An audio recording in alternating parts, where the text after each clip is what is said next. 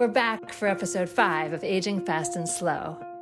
On this podcast, we talk to scientists, policy experts, and innovators to better understand aging across the life's course, with a special emphasis on social justice. We are Dr. Sarah Zanton and Dr. Deidre Cruz, your hosts.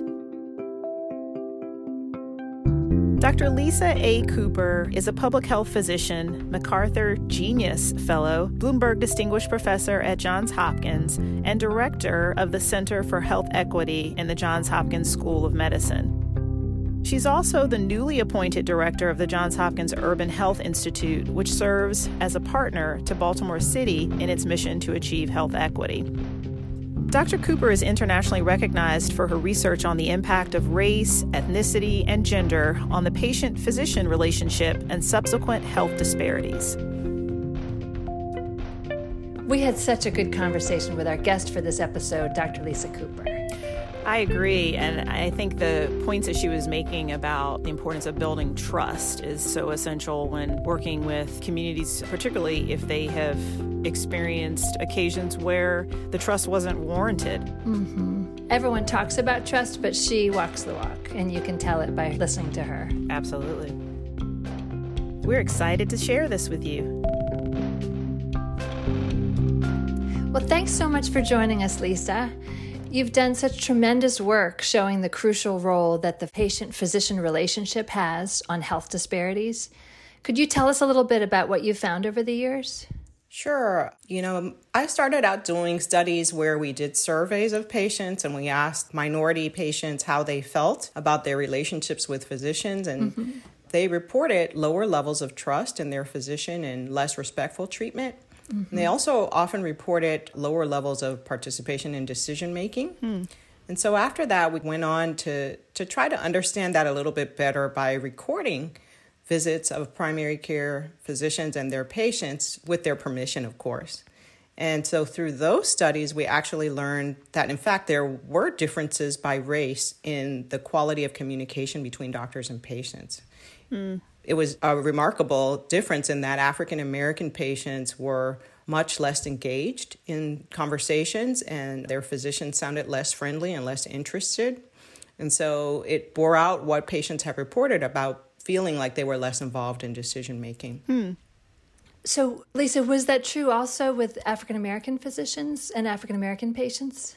So a lot of people wanted to know just that. And I was interested in that myself. So what we did was we had invited physicians of several racial and ethnic backgrounds to be involved in the work. And we specifically looked for physicians who were seeing patients of different races and ethnic groups. So we were able to look to see whether racial or ethnic concordance, which is the degree to which physicians and patients share racial or ethnic background. We were able to look at that to see whether that impacted communication and patient experiences. And in fact, we found that it did. So in race concordant visits, patients and physicians spent more time together. They talked more slowly, they sounded more relaxed, and had a whole different quality to it, even though when we looked at the actual content of what they were talking about, it didn't seem that different from the race discordant visits. That's so important. And I guess you only capture that because you recorded it. If there had just been an observer with a checkbox, for example, about the topics, you wouldn't have picked that up. Right. So we recorded it and we had coders who are trained to categorize the type of conversation that's going on in the visit into different categories.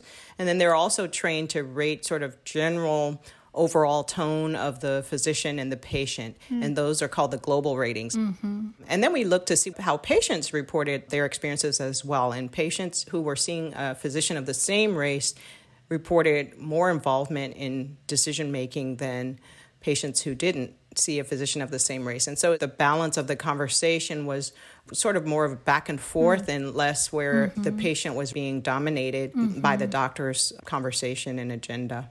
Wow. And if we were in a world where there were enough physicians of every possible race, maybe that wouldn't be as much of an issue. But what can be done to reduce bias in the current patient-physician relationship where someone doesn't get to choose who they see? Yeah. Right. Yeah. I mean, we don't go into our fields and our professions because we want to treat people of different groups differently. And like you said, okay, it would be nice if everyone could choose a physician of their same race.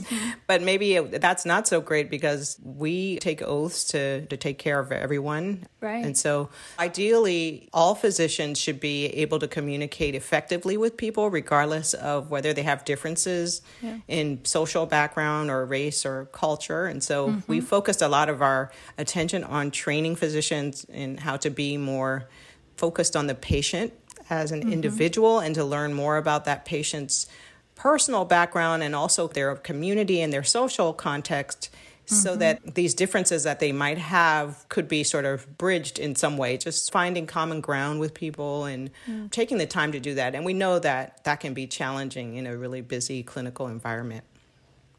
Yeah. So, Lisa, you've been involved in developing a number of different interventions that have been community-based.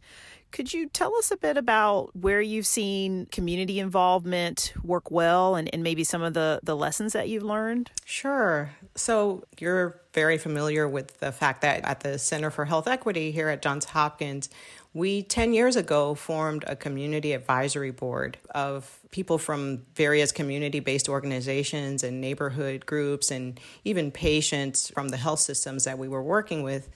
And, initially when we convened that group, we weren't as accustomed to the community engaged approach. So we thought people just wanted updates or information, and we were a little bit more formal in our approach with them. And what we've learned over time is that it really takes relationship building, and that requires you to get to know people as people and not to be so focused on whatever the work or the project is, at least at the outset. And once you lay that foundation of trust, then getting to the actual details of the work, it makes it easy to actually come to solutions once you know who you're working with. So, that took a while, and it's been 10 years. And I think now we're really seeing the benefits of those efforts we put into getting to know people and listening carefully, regardless of whether we thought we had an answer already or not. And we've learned a lot. So I think that has made our research much more relevant and usable. Yeah. And fun, I would say, as well, don't you think? For sure. And I can tell you that our community partners make it easier for us to do some of the really hard work we do, because sometimes that's the only place where we get the encouragement and support, Yeah. Yeah.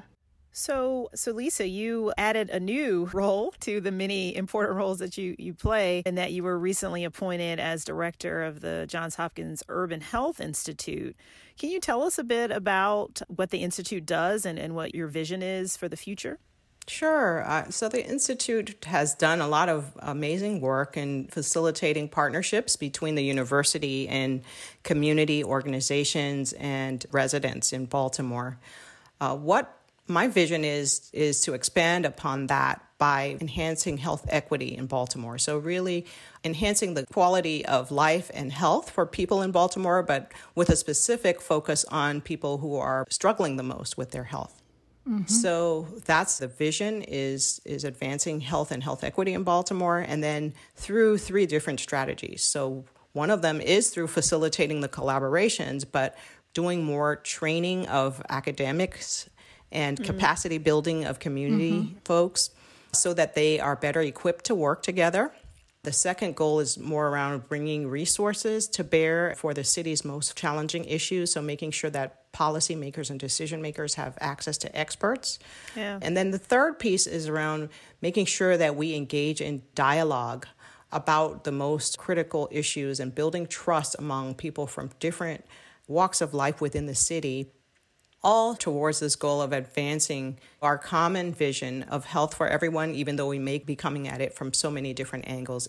Great. Yeah, and I would imagine that work is going to be useful to a number of different academic centers that are situated in urban settings like ours is. We certainly hope so. And we hope to work in partnership with other academic institutions within the city as well. Great. So, Lisa, COVID-19 has brought your expertise in health disparities to the forefront, and we know you're sought after, and thank you for joining us today. What principles from your previous research and work have been important as you've raised your voice to this crisis? So yeah, a few weeks ago, my colleague Josh Sharfstein and I decided we wanted to write an op-ed about what decision makers could do at this point in time to better address the needs of vulnerable groups during the COVID-19 crisis. And we outlined a plan that had 5 points. And so, one of the points was the importance of having accurate data. The other one was around building trust and communicating clearly with communities, using trusted members of communities. We talked about the importance of protecting the most vulnerable, providing social services for them. We also talked about enhancing access to care and access to testing. So these are some of the things we talked about. And I say a lot of the principles that have informed my work are found within those same points. Of course, the principle of data, having data, I think we always try to approach our problems with a scientific eye. We're not just coming up with things out of the blue, but we're actually informed by what the real questions and the real issues are. And then the portion that focuses on building trust, of course, that's been the critical principle of all my work. First of all, you don't know what the problem is if you haven't gone someplace and actually met people and listened to them. And then second of all, why should they listen to you, if they've never seen you and you've never told them who you are or why you care. So once you've established that, or you've partnered with somebody who is known and trusted in that community, then you can get those messages out, and then you can find out what they actually need so you can support them effectively. Wow. Yeah. So, Lisa, given the work that you've been doing in lifting the voices and the concerns of all the vulnerable populations during this pandemic, what are you hoping that we will learn from this experience as we move forward as a society? Well, I know there's one thing I just wrote about that I'm a little bit excited about, and tell us. Yeah, so it's just the whole concept of the fact that in order for us to recover from this pandemic as a society, that there's a new type of herd immunity that we need to develop. So, in the biological sense, herd immunity is when a certain percentage of the population actually has immunity against a specific biological agent that's causing an infection. But the type of herd immunity that I'm talking about is actually addressing the whole myriad of factors, not just the biological and the medical, but all of the other social factors that we tend to forget at times how closely they are connected to health. And until we address those factors and address them for everyone, we're all going to be at risk for getting sick. And so we're not going to become healthier as a society until we address all those factors and until everybody has access to those basic things that make it possible for them to live a healthy life. And then we'll have herd immunity, true herd immunity. That's beautiful. Lisa, one question we've been asking everyone on our podcast is if you could relate a piece of advice that you got that you carry with you or rely on. Yeah. So, one of the things I like to say is always be willing to learn something new. Don't assume that you know everything already. That's always when I get myself in trouble, is when I think I have something all figured out until something happens to me to really wake me up and open my eyes. So I think that's one principle that I try to live by is, okay, don't assume that you know everything here. What is it that I'm missing or that I don't know about this situation that I could learn? And that goes back to your theme of really listening, right? And also the patient-physician relationship, too. Right. We're learning from our patients. All the time, all the time. Yeah. That's beautiful. There's an inherent, very deep humility in that. Thank you for that advice. Thank you, Lisa, for sharing your insights on reducing racial health inequities.